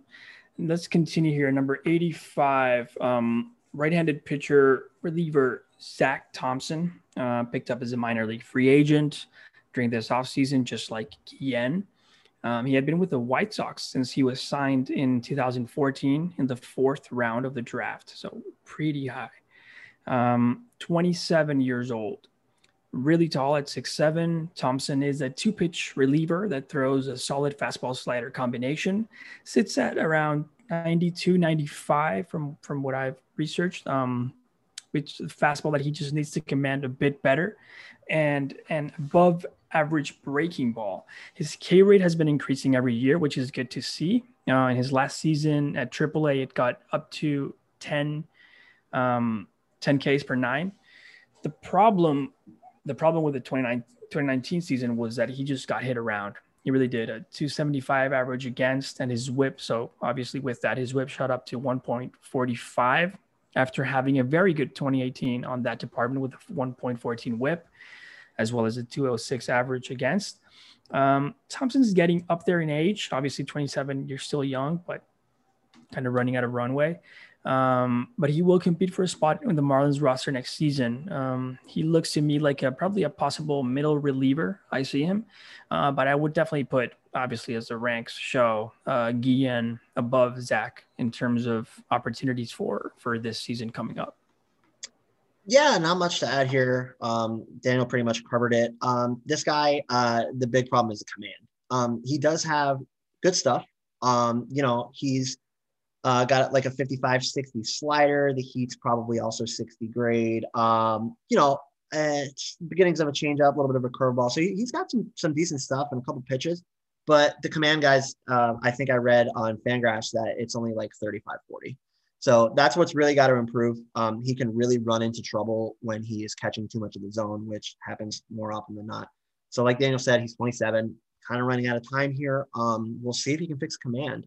If he can do that, he's got, like we said, a couple of different pitches that he can use. Throws the fastball 2 different ways, like a couple other guys we mentioned. He can throw it with sink and throw it with heat. So yeah, I mean, we'll see. It's a guy that really does need to improve that command tool, though, if he's going to make it. So let's see what happens with Thompson. We move on. I have it 86. It's Christian Rodriguez, not to be confused with another Christian Rodriguez that we have in the system that I think barely. So confusing. Yeah, but this guy, Christian Rodriguez, spelled a little differently, but Christian Rodriguez, he's a newly turned 19-year-old out of Venezuela, who the Marlins got in 2018. He got on the field in 2019, mostly in the Dominican. Did make a small cameo stateside in the GCL. Stats weren't bad in his first taste of affiliated ball, especially with that stateside transfer, which we know is always difficult for players. 236, 336, 362, cranked 4 homers, 12 doubles, 4 triples, had 25 RBIs. Pretty lanky looking kid. He's 6'1", 160. But I saw him in camp last year, guys. He definitely seems to have improved upon that size. I think MILB's website needs to update that because I think he's a little bit bigger than that. Comes by pretty easy power. I mean, he's got really good bat speed and really quick hands. That is by far his most advanced tool. I saw him actually take one of his older teammates, I believe it was a AA guy, a yard in a scrim game last year. So it was really cool to see. It's always cool to see these younger guys step in against these older guys and like not show them up, but just like get the better of them. It's cool to see that, in terms of as much as you're on those backfields and you want to see those further up guys, when a younger guy steps in there and gets the better of one of those older guys, it's cool. Showed a pretty good plate discipline for this guy, Christian. 78-37 KBB so far. Makes pretty loud contact. Good tools in the field. Most of his time is spent between shortstop and third base. With all the fish have coming middle infield, though, I think his future will be at third base. Pretty good arm there. Instincts are pretty good. I haven't seen a lot of him at third base. I did see him take ground balls there. He's got a pretty good arm, pretty accurate arm. Not a guy that has been talked about a lot, and definitely need to see him play more, obviously at higher levels, but still plenty of time for him to put polish on pretty much across the board. He's got 50 to 55 great tools in every tool. So good to see. Awesome to see a well-rounded guy like that. If it can pan out, I think this guy is super solid. And I think it could go a long way. Projectable size, like you said, the good bat speed, good hands, pretty solid in the field. So I think this guy, guys, it's going to sound weird, but for a guy this far down the list, I'm expecting him to start 2021 in Jupiter. I think he's a dark horse candidate next season to break out and really put it on display and jump up this list. I can see that. I can definitely see that. He has the tools, right? Yep. After the Mesas in 2018, his bonus was the next highest. Yep. So, yeah. Number 87, Cameron Barstad. Cameron arrived through the draft via draft for Miami in the 6th round of the 2018 draft out of high school for a $300,000 bonus. Still 20 years old. You know, he'll be 20 during the whole 2021 season. You know, as we go deeper on our list, we do find catchers there. We don't have top talent catchers, but I do see some light here, you know, with Skelton and Hernandez and Barstad. Lefty hitting catcher who, from everything I've read, is also defense first. When hitting, I liked his approach. The video I saw, he has a crouched down stance with a nice compact swing, big arm, solid blocking skills on the defensive side. He did not play in his draft year, played only 15 games for the GCL in 2019. The reason for this lack of playing time is a big wrist injury he had 2 months before the draft in 2018. He had surgery for it in February of 2019. So he got hurt 2 months, like we're talking, May of 2018. He wasn't, it didn't heal correctly. So in February, he got the surgery and was finally able to play a few games to finish the season in 2019. So all in all, in 3 years, he would have only played 15 games, which is why he's so low on our rankings. The club is definitely high on him, though. He was invited to captain's camp at the start of 2020. And, we both know only the cream of the crop get invited to that. 2021 is a big year for him. Here's to him staying healthy. Yeah, I mean, for sure. I actually had the pleasure of meeting him and his folks at FanFest the last time the Marlins had it. Super nice family, super cool kid. Like Daniel said, that injury really hurt him. Jim Callis actually said if not for that injury, he would have gone a lot higher than where the Marlins got him. So, yeah, I mean, it's a guy, like Daniel said again, the Marlins currently with the catching depth, it's not great. But for guys that are deeper down on our list, I think that it could be, if these guys pan out, I think that depth that the Marlins currently lack, I think it could be coming. So, yeah, we'll see what happens with Barstad. I think he's going to be with the Hammerheads to start 2021. All right, well, we go on, and I get the next guy. It's Zach Wolf, pitcher, Zach Wolf. This guy, for me, is I'm kind of glad that I got him there because this guy is so much fun to watch pitch. He's like the biggest unicorn out on the field for me.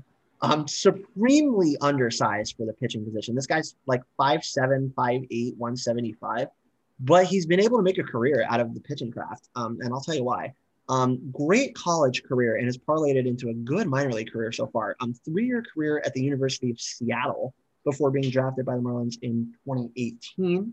Got our first good look of him last year in Clinton with that absolutely awesome Clinton Lumber Kings pitching staff from top to bottom. That pitching staff was awesome. Outside of the rotation guys, Wolf was a major player for that staff's success. 44 innings, 3.07 ERA, 2.40 FIP. 15 of 19 in save opportunities, 1.22 whip, 10.23 K per 9, and just a 3.33 strikeout to walk ratio. So he's striking out over three more guys than he's walking on average. So really good to see. He also did have a slightly above average BABIP, 315, in a pretty friendly hitter league. So awesome results from Zach Wolf. Watching him pitch, like I said, is just super fun. If you saw this guy in public, like walking on the street, the last thing that you would think is that he's a Major League Baseball pitcher because he's just supremely undersized. He just looks like a regular guy, but when he gets on the hill, he shows it. It's awesome to see, despite that limited size, he pumps it all the way up to like 94, 96. Good spin rates on the breaking stuff. He has a slider and a changeup, so he's a 3-pitch reliever. He does pitch with high effort, which is definitely going to put his future in the bullpen, which is where he's always been. But that's what he's comfortable with, which is fine. And he knows his craft just really well. He knows his body well. He knows the release points. He knows how to keep hitters off balance. And I think he's going to be awesome. I really like this guy. At 23, he's probably going to be pushed really hard, likely skipping single A advanced, I think, or at the very least spending limited time there in the wake of this lost season. But if he can continue to put up those effective numbers that he's always put up through college and everything he's shown in the majors, in the minors, I should say, so far, I think he can contribute to the pen in pretty short order. I would probably say by next year he could be up in the bullpen. He's just a really fun guy to watch pitch. He's a super nice kid. I got to talk to him a couple times, but he's not the prototypical looking reliever or pitcher at all. But I think he could definitely be a good one. I like Zach Wolf a lot. Yeah. A couple of things to add. Hasn't allowed a home run in his career, 66 innings. That's a cool tidbit right there. And he was Clinton's he was his closer. 15 saves, out of all that, roster of guys. Exactly. Yeah, he was a closer. Super cool. That was fun. And if he does a really good year and next year, he'll be up in the 40s, 50s of these lists. Like he could do a really big jump if he keeps showing it. Number 89, outfielder, Yandel Paulino. He was signed as an international amateur in 2017 out of the Dominican. I searched and searched, even through Dominican press, mind you, but couldn't find how much of a bonus he got. I obviously can't be certain, but that normally means that it was pretty low. So not a really, not a big, high, pedigree here, assuming. He's 20 years old. Yandel really jumped into our radars in 2019 when he repeated the Dominican Summer League with success. He was named the Marlins DSL Player of the Year after that season, after a big improvement from 2018 to 2019. Elite 427 OBP with some pop, respectable K rate of 19%. Really high BABIP, though. I don't have the number here in front of me, but that's definitely exactly what happened. Yeah, it tends to happen in the Dominican Summer League with those fielders, but yeah. Having played only one game at center field in his career, it's probably safe to say that he's probably, going to be exclusively a corner outfielder. He does have the arm for right field. We'll probably start 2021 at the GCL or whatever that league's going to be called next season at the complex. Yeah, for sure. Yandel Martin Paulino. So he carries the middle name and surname of two former Marlins. So I guess it was not much to add on Yandel. He's 20 years old. Like Daniel said, really showed out in DSL. He won an award from the organization. He was also the DSL MVP. So that's pretty cool. Won a lot of awards for his exports in 2019 in DSL. It's going to be cool to see him come stateside. Like Daniel said, he's definitely got a lot to navigate in terms of outfield competition. I think he definitely comes stateside next year and plays in GCL in Jupiter. And we'll see what happens. It's another guy that we just don't know a ton on. We do have the limited number of showings that we've seen in the DSL and the numbers, of course. Based off those numbers that he showed at DSL last year, if it transfers stateside, I think he could be a guy to watch in the GCL. So see what happens there. All right. So we go to number 90. I got it. It's the ultimate athlete. Like if there was a guy who could dress up as an American Gladiator, it should be this guy. It's Eddie Alvarez, the absolute undisputed ultimate athlete. Like there's nobody that embodies the term athlete better than this man. This guy is 31 years old and he's still on our list as a prospect. Why? Because most of his life was dedicated to his work in the Winter Olympics as a speed skater. We heard the story of him when he came up last year. He did play with the Marlins a little bit at a taxi squad. He comes over after winning a bronze medal in the Olympics. I believe it was in 2014 in Sochi, if I'm not mistaken. Like we said, this guy has gone through many knee injuries in his work with skating. He's, obviously had that experience of winning an Olympic medal past him, and that was obviously a dream of his. but he wasn't done being an athlete after realizing that dream. He wanted to play professional baseball, and he's doing it. So it's an awesome story. I really like Eddie Alvarez. In terms of, being an athlete, he's facing his next challenge though. Currently, Daniel, you could probably relate to this. Not me yet, but Daniel, you can. He's a new father. He actually had his gender reveal outside of the Marlins batting cage complex, where he hit a balloon that was thrown to him by his wife. A friend of mine actually photographed it, so it was cool. But it's just a great story, guys. We know who he is. He's not going to be a guy that comes here and is, a big piece of the future of this Marlins organization. He's 31 years old. He's a role player type player. He's not really the biggest or strongest guy, although I will say he did post a video on Instagram yesterday of him gearing up for the season, and this guy looks absolutely massive. So maybe he could come up for the Marlins here off the bench and show some pop, because he looks huge. This guy has put in a lot of work in the offseason, and it just speaks to what I said about his drive and his athleticism. This guy is a fantastic person, a great athlete.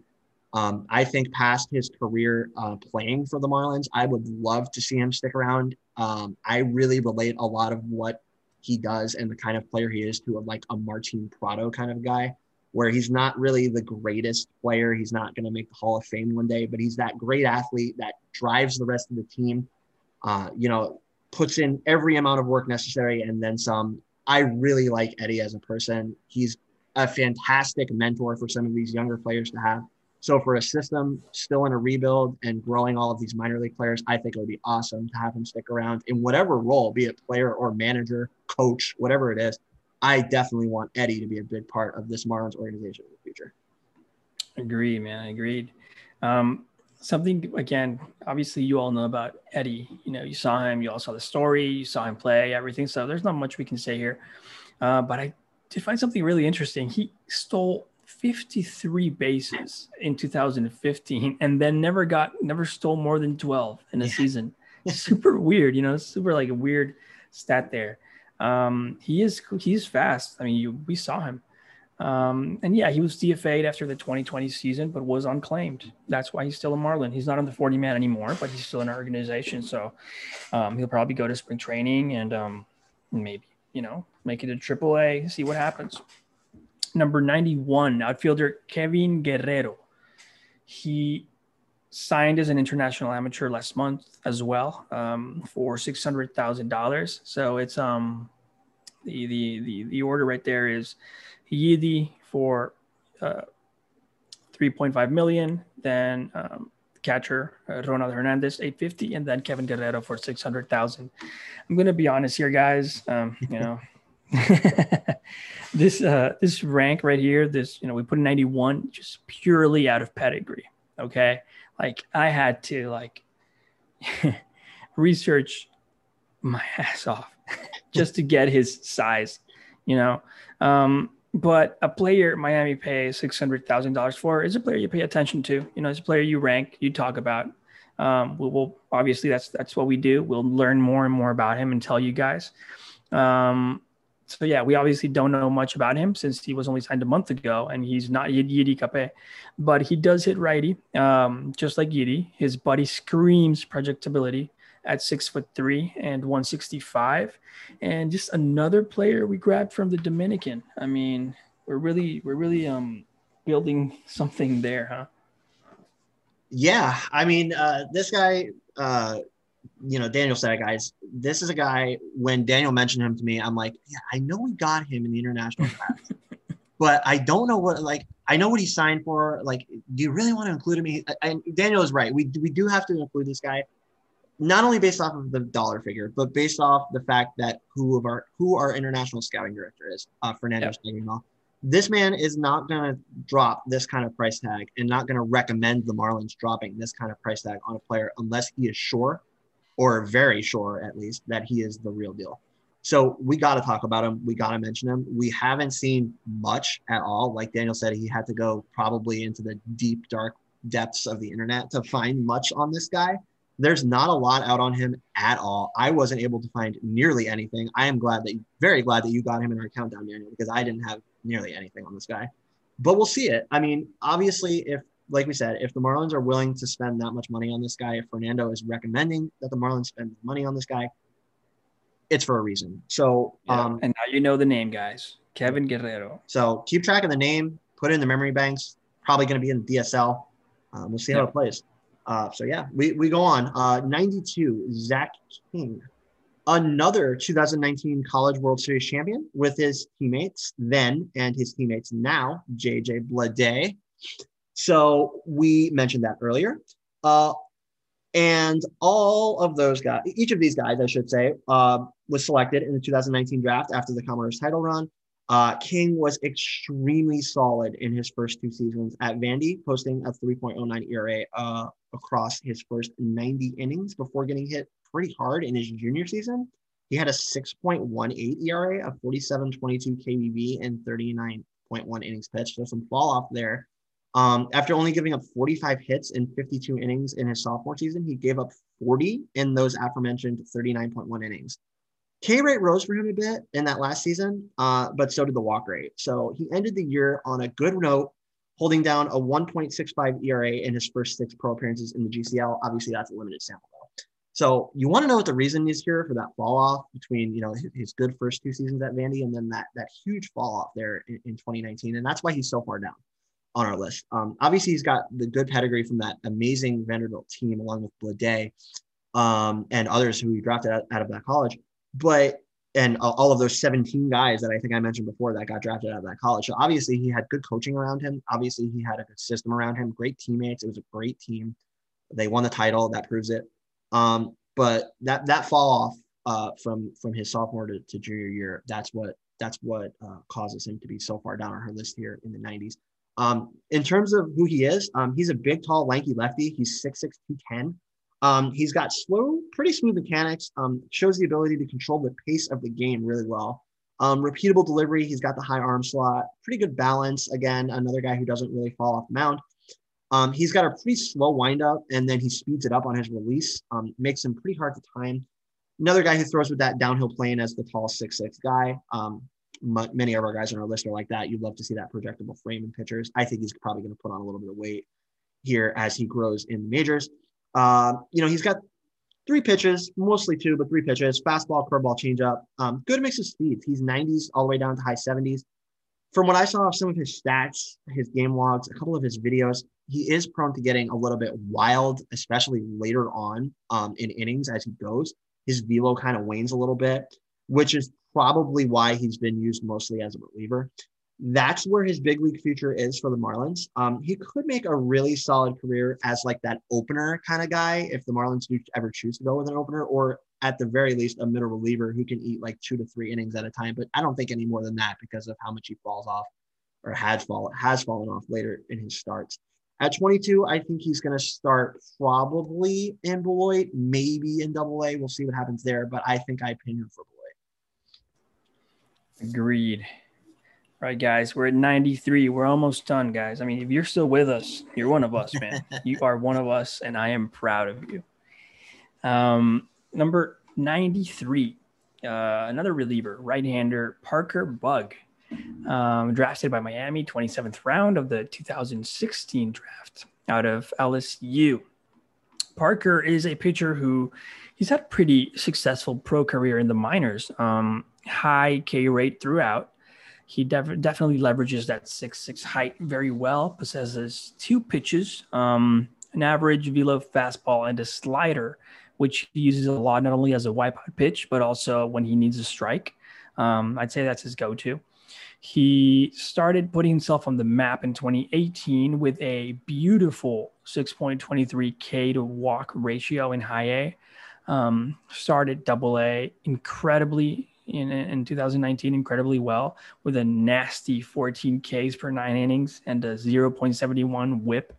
So obviously he was promoted to AAA, but just like every single one of our other prospect relievers who touched New Orleans, 2019, he got absolutely shelled.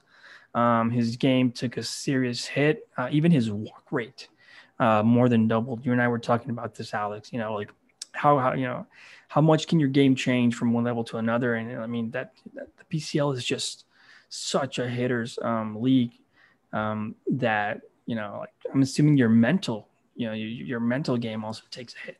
So yeah, I mean, that's how he finished 2019, obviously 2020, COVID. So let's see how Parker does, this season that's coming up. Hopefully he can show us that first half of the 2019 stuff. I'd say he's probably going to start in AAA. Yeah, agree here. You guys know my nicknames. This guy, for me, I call him the Exterminator. It's Parker, the Exterminator Bug. That's who he is for me. Love it. He's a cool guy. Super, really, really tall guy. It's really, really fun to see him in person just because he towers over much of his teammates, maybe with the exception of Sean Reynolds, who's like the one guy who kind of measures up to him. But he's one of the bigger guys out there, especially when he's on the mound. He looks huge. Really nice dude. He, I don't know if this is to the favor of Don Mattingly, but just a fun fact on him here. He showed up to camp last year with the handlebar mustache. Super cool look for him. I think it's a great look for any reliever. I loved it. Nice guy. Really nice family too. Daniel mentioned everything pretty much here. Really great start last time we saw him play, and then just got torched with New Orleans. So yeah, I mean, I don't think we're going to put too much stock. I was talking to Daniel about this, like he said, while we were leading up to the episode, that, as much as he's pitching at the highest level that he's at and close to the majors as he's going to get, you can't put a ton of stock into, a small showing or even a longer showing, I would say, at AAA, considering how that league is and how it works with park factors. It's ridiculous. So, yeah, as long as his numbers come back down, which I definitely think they will, I think the Marlins prospects that pitched in AAA last year in New Orleans, including Parker, are glad that AAA is going to be in Jacksonville and not in the PCL anymore. We don't know how the leagues are going to be drawn. And even if they're drawn the same as they were, I don't think they will be at all for the Southern League with the travel that they had. It was not nearly as bad as the PCL, but it was still a really favorable hitters league, not too favorable, not nearly as favorable as the PCL. But yeah, I mean, we'll see how the leagues redraw the lines. Obviously, that's going to remain to be seen here, who plays who. But yeah, Parker comes out of the PCL, gets those numbers to come down a little bit. I definitely think he will. I think we could see him with the Marlins this coming season. We'll see what happens. That'd be cool. Yeah. By the way, I'm projecting next week we'll probably get some news on calendars and a lot of minor league baseball. So pretty exciting stuff. At least for AAA, right? Because AAA is supposed to start at the same time as the major. So we'll see. See who plays who. It's going to be cool to see what happens there. All right, we go on. Got a couple more here to get through, guys. We appreciate you sticking around, like Daniel said. Almost home free here, almost to the end. We go to 94. I have it. It's Maycold Leon. Maycold Esteban Leon, I should say. Signed by the Fish in the same class as the Mesas. We mentioned this a little bit before, I think Daniel did. Marlins spent most of their international pool that year on the Mesas, of course. So it makes sense why I couldn't find anything on Maycold signing bonus, which probably means it wasn't a lot, like Daniel mentioned before on a previous prospect. Signed at the minimum signing age, 16 years old, out of Venezuela. 6'1", 160, with plenty of time to grow into more size and strength. Per reports I read, guys, this kid, he's already showing 3 pitches. He's got fastball, changeup, curveball already. He's pumped it up from regular mid-80s to regular mid to high 80s recently. He isn't projected to be much higher than a low to mid-90s guy when all is said and done, but rather projected to be a soft-tossing finesse lefty with really good control. His control tool and command tool, I should say, are already well beyond his years, and he's still just a teenager.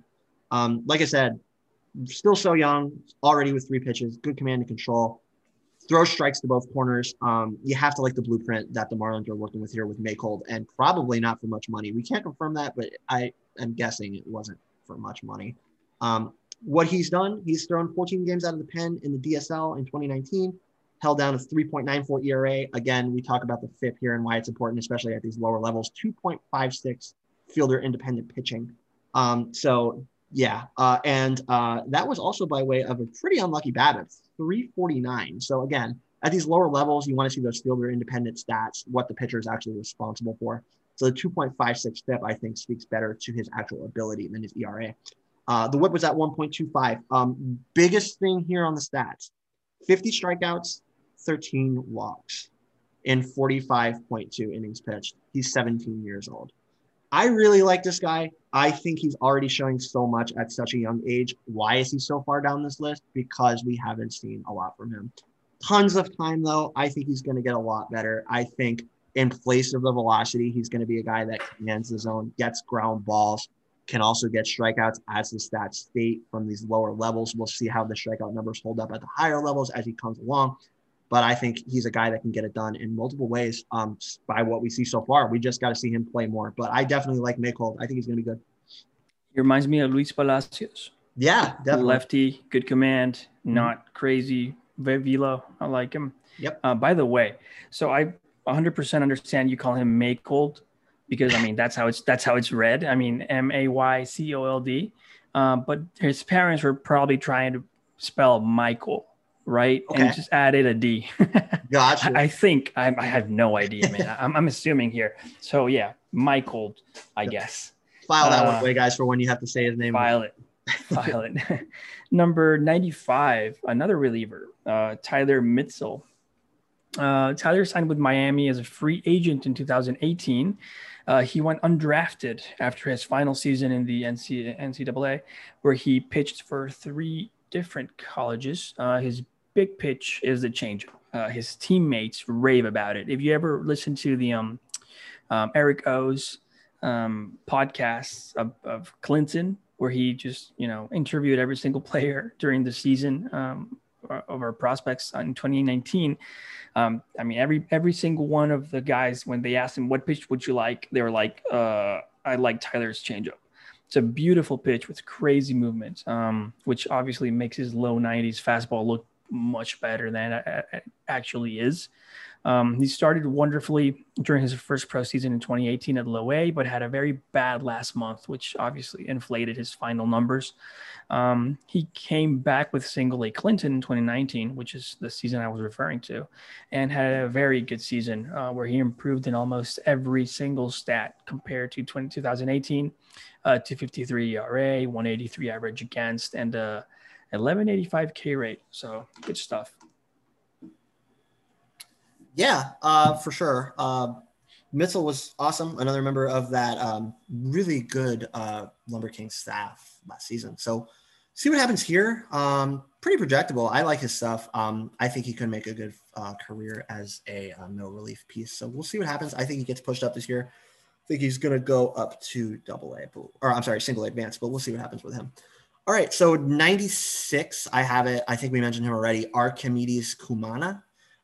This guy, the second Archimedes to don a Marlins uniform, by the way, before we get into him, the first being Archimedes Caminero. I don't know this for a fact, Daniel. It would be interesting to look up. I'm sure we could probably find it, but it's probably a safe bet to say that the Marlins are the only team that have had 2 players named Archimedes that have played for their organization. What do you think? It's possible. Anyways, getting going on Kumana. He's 6'3", 135. He is out of Puerto La Cruz. He signed for a pretty decent price tag, $120K in 2016 at age 16. He didn't play at all in 2018 and got into just 5 games last year. Marlins did get their first good look at him in 2019. He played almost the full DSL ledger and he pretty much lit it up. 300, 396, 391. That said, he was also playing against guys over a year and a half older than him, and he didn't come by a ton of power.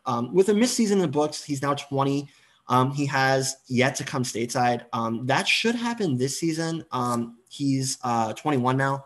I foresee him getting fast-tracked to low A this season, which will be a big jump for him. Another note on him, he was signed as a catcher, but he's only played 11 games at that spot, and that's compared to 50 at first base. So I think he's a future first baseman. The tools are there for him to make a good career at first base. He just needs to come by more power. Balanced approach, really good swing, limited size though. Time's a little bit against him, 21, like I said, not stateside yet. If he can come by stateside this year, I think he does get that big push up to full season ball in low A, probably with the Hammerheads. He could be a very late bloomer, but odds probably not great. That's why he's down so far on our list. But I'll quote Angels in the outfield here and say, hey, it could happen. So we'll see what happens with Kumana. For me, it's a very low floor. He barely makes this list in our top 100. I think he's going to be, like if you said, fast tracked up to Jupiter, but we'll see what happens. The Marlins could definitely use the first base depth, so we'll see. Angels in the Outfield is such an underrated baseball movie. Seriously, nobody ever listed as like at least like a nominee. Okay, it is. Yeah, he was protected for the AAA, portion of the Rule 5, which I was pretty surprised at. I didn't think, I knew about him. He was like 110th or 115th ranked on my list, but after that, I kind of, if they care about him this much, that they thought somebody would take him when he just played like in the DSL, that was surprising. Number 97, shortstop Imanol Marínez. Signed as an international amateur 2017 for a very, very big bonus, 1,500,000. One of those rare times when old ownership, Deloria ownership, invested big on an international kid. So yeah, that's a rare example of that. Marínez was a well-regarded prospect at that time, before he was signed. But he simply he hasn't shown the results since then, either, because he's been injured a lot or inconsistent when he does play. A pretty mediocre first pro season. He was okay in the DSL, really, really bad at the GCL. He ended up with 583 OPS that year. A good sign, obviously, it's always a good sign, is that he only struck out about 15% of his at-bats. Unfortunately, he was injured almost all of 2019.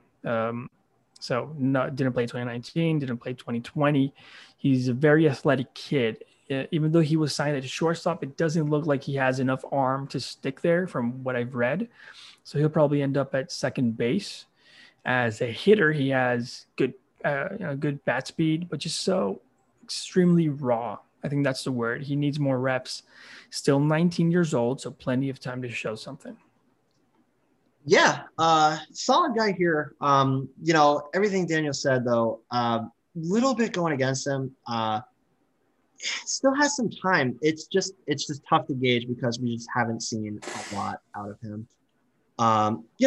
It's something to be said, though, real quick on him here, that I was on the backfields while he was working out in 2019. A lot of big crowds, including a lot of scouts and Marlins scouts, really flocked to watch his BPs and his infield work.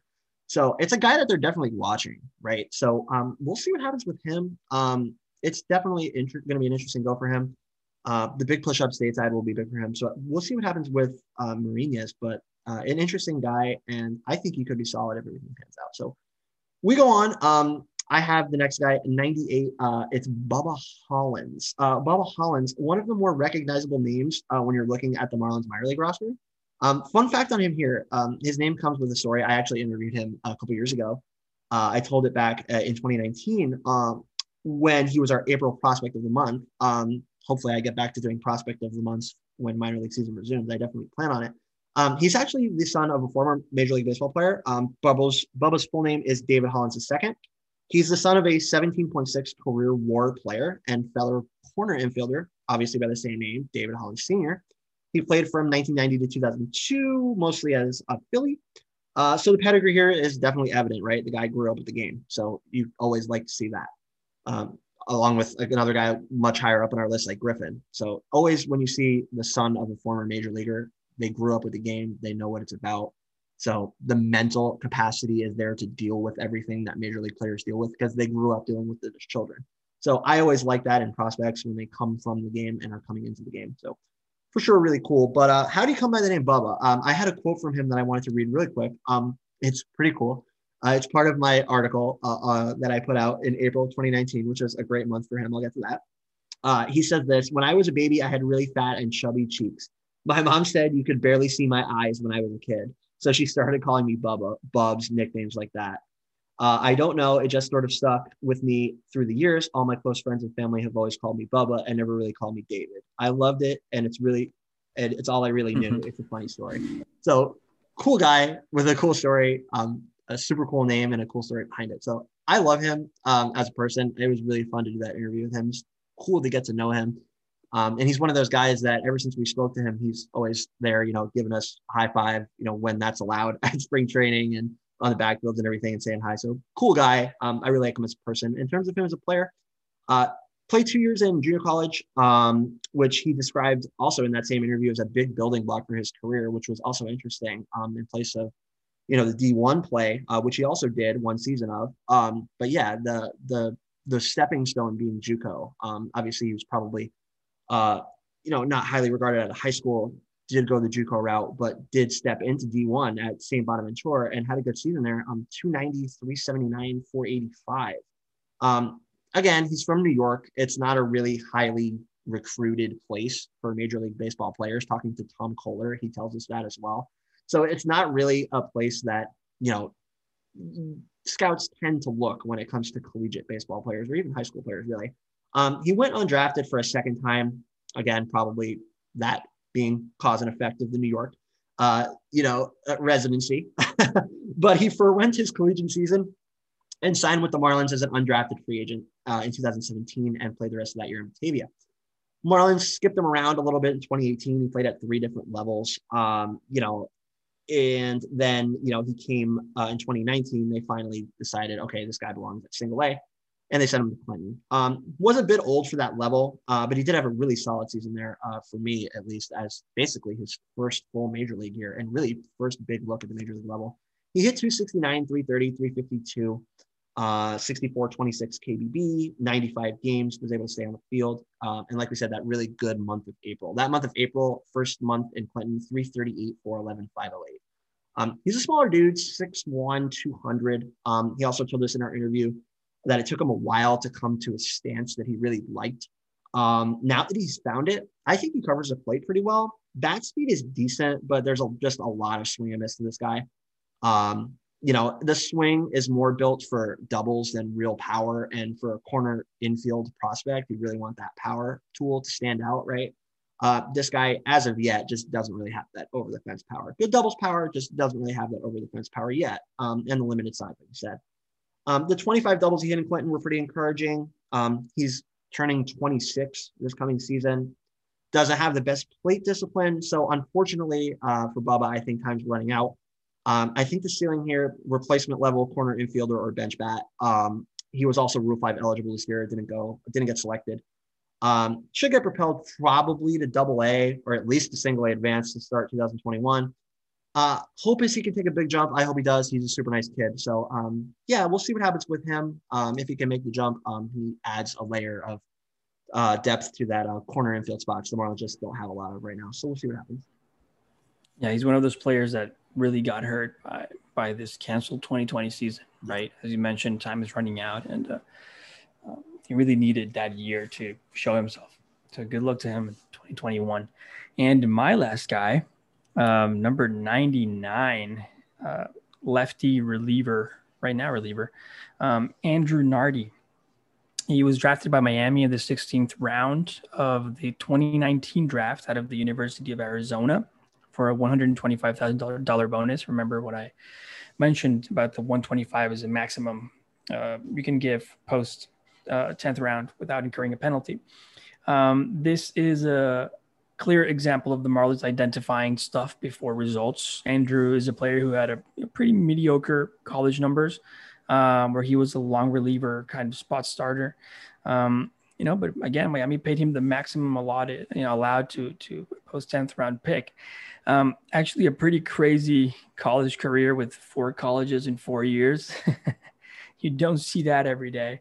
I believe it's 2 JUCO and 2 Division I. Yep. Good stuff.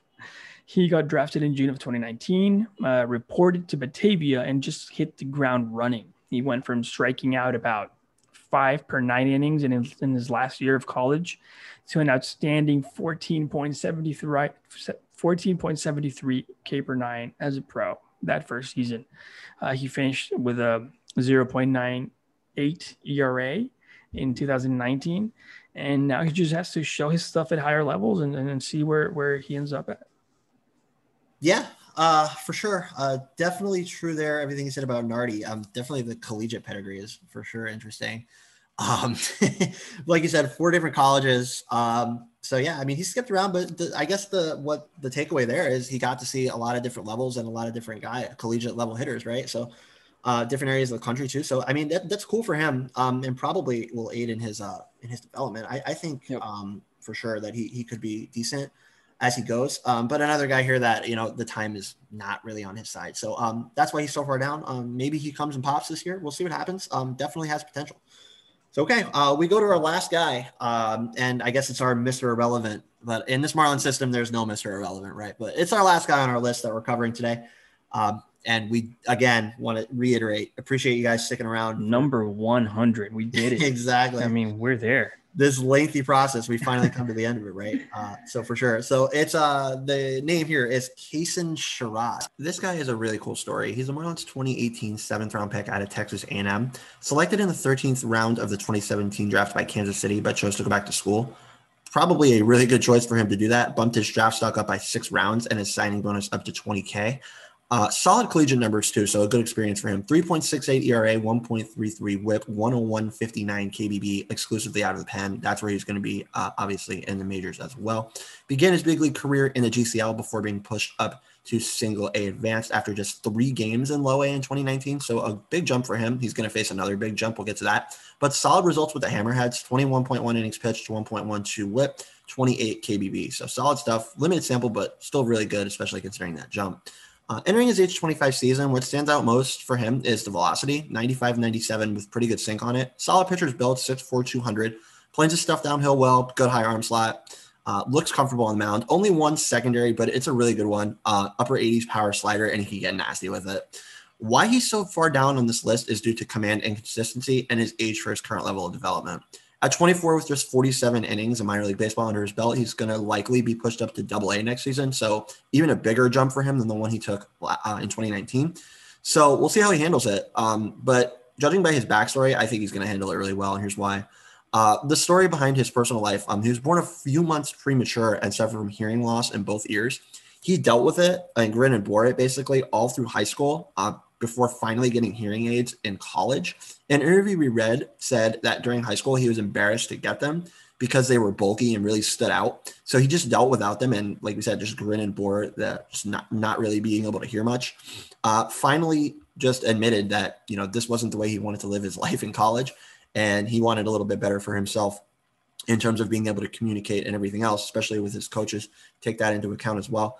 Finally got the hearing aids, and he said it meant a world of difference to him, not just for baseball, but for his personal life as well. So really cool to see that, a guy that can go from, admitting a weakness and doing everything he needs to do to fix it. So says a lot about him as a person, says a lot about him and the kind of player that I think he will be and his mindset as a player. So a cool guy, super easy guy to root for. We'll see how he does. But if he can gain that command consistency, obviously, like we said, he's facing that big jump up to Double-A, I think. If not to start this coming season, I think he'll definitely be there by the time the season ends. So it's going to be interesting to see him and follow along with his journey. But yeah, like we said, easy guy to root for. Like a lot. All right. So that is going to do it, guys. That is all 100. We did it. We're there. We made it through all top 100 prospects, mine and Daniel's consensus top 100 prospects as we head into this 2021 season. As we have mentioned, as me and Daniel have experienced over these 5 episodes, this list changes very frequently. So we will definitely be updating it regularly on the website and on our social media channels. We will also be back with you guys for more episodes such as these in the future to update you guys on newcomers to our list, how we shuffle it and whatnot. So it's definitely an ongoing project and one which we will continue to bring to you guys in future episodes. So again, this exercise far from over. We hope you guys really enjoyed it. We definitely want to thank you for a third time for sticking around for the entire thing and through our delay in bringing you this episode. Definitely wasn't planned that way. It worked out that way. It wasn't planned that way, but things happen. COVID happens. Seasons get canceled. I guess that's the way of the world these days. So it is what it is. We're glad to have it complete for the interim. Again, we will be updating it. We really hope you guys enjoyed the time. Me and Daniel really enjoyed bringing this to you. These reports, both on these guys that you already know and guys that you got to see last year. And then, of course, on these deeper down guys that you don't know yet, but we think you'll get to know them very well in pretty short order. So that's going to do it, guys. That's episode 11 of Swimming Upstream. For myself, Alex, Daniel DeVivo, we appreciate you guys listening, and we really do appreciate all the support. We've gotten some awesome positive messages from some of you guys reaching out on Twitter, Instagram, and whatnot, and leaving awesome reviews on the podcast as well on Spotify, on Apple Podcasts and stuff like that. We really appreciate all of that great support. We both love bringing this to you guys again, this awesome info. Where I am not educated about something, Daniel is. So that's why he is here. I definitely appreciate him being with me as well. I know his time is valuable. He's a new family man for sure. So he is an amazing wealth of information. If you guys don't follow Daniel, I definitely want to invite you to do so on Twitter at Daniel DeVivo. He's awesome. Always posting about the Marlins. Great insight from him. I really enjoy having him. He is a valued resource. So thank you guys again. Thank you, Daniel, for coming on with me. I want to give you one more chance to say something to the listeners. Go ahead. Guys, as always, really exciting. And to you, Alex, thank you again. This is really fun. It's you and I having a conversation. We record it, right? I mean, I love it. Go Marlins. Yeah, for sure, guys. You heard him. Go fish. That's going to do it for episode 11, guys. Swimming Upstream. We thank you again for all of the time and attention to this project. We really appreciate it. And we'll see you guys next time on Swimming Upstream.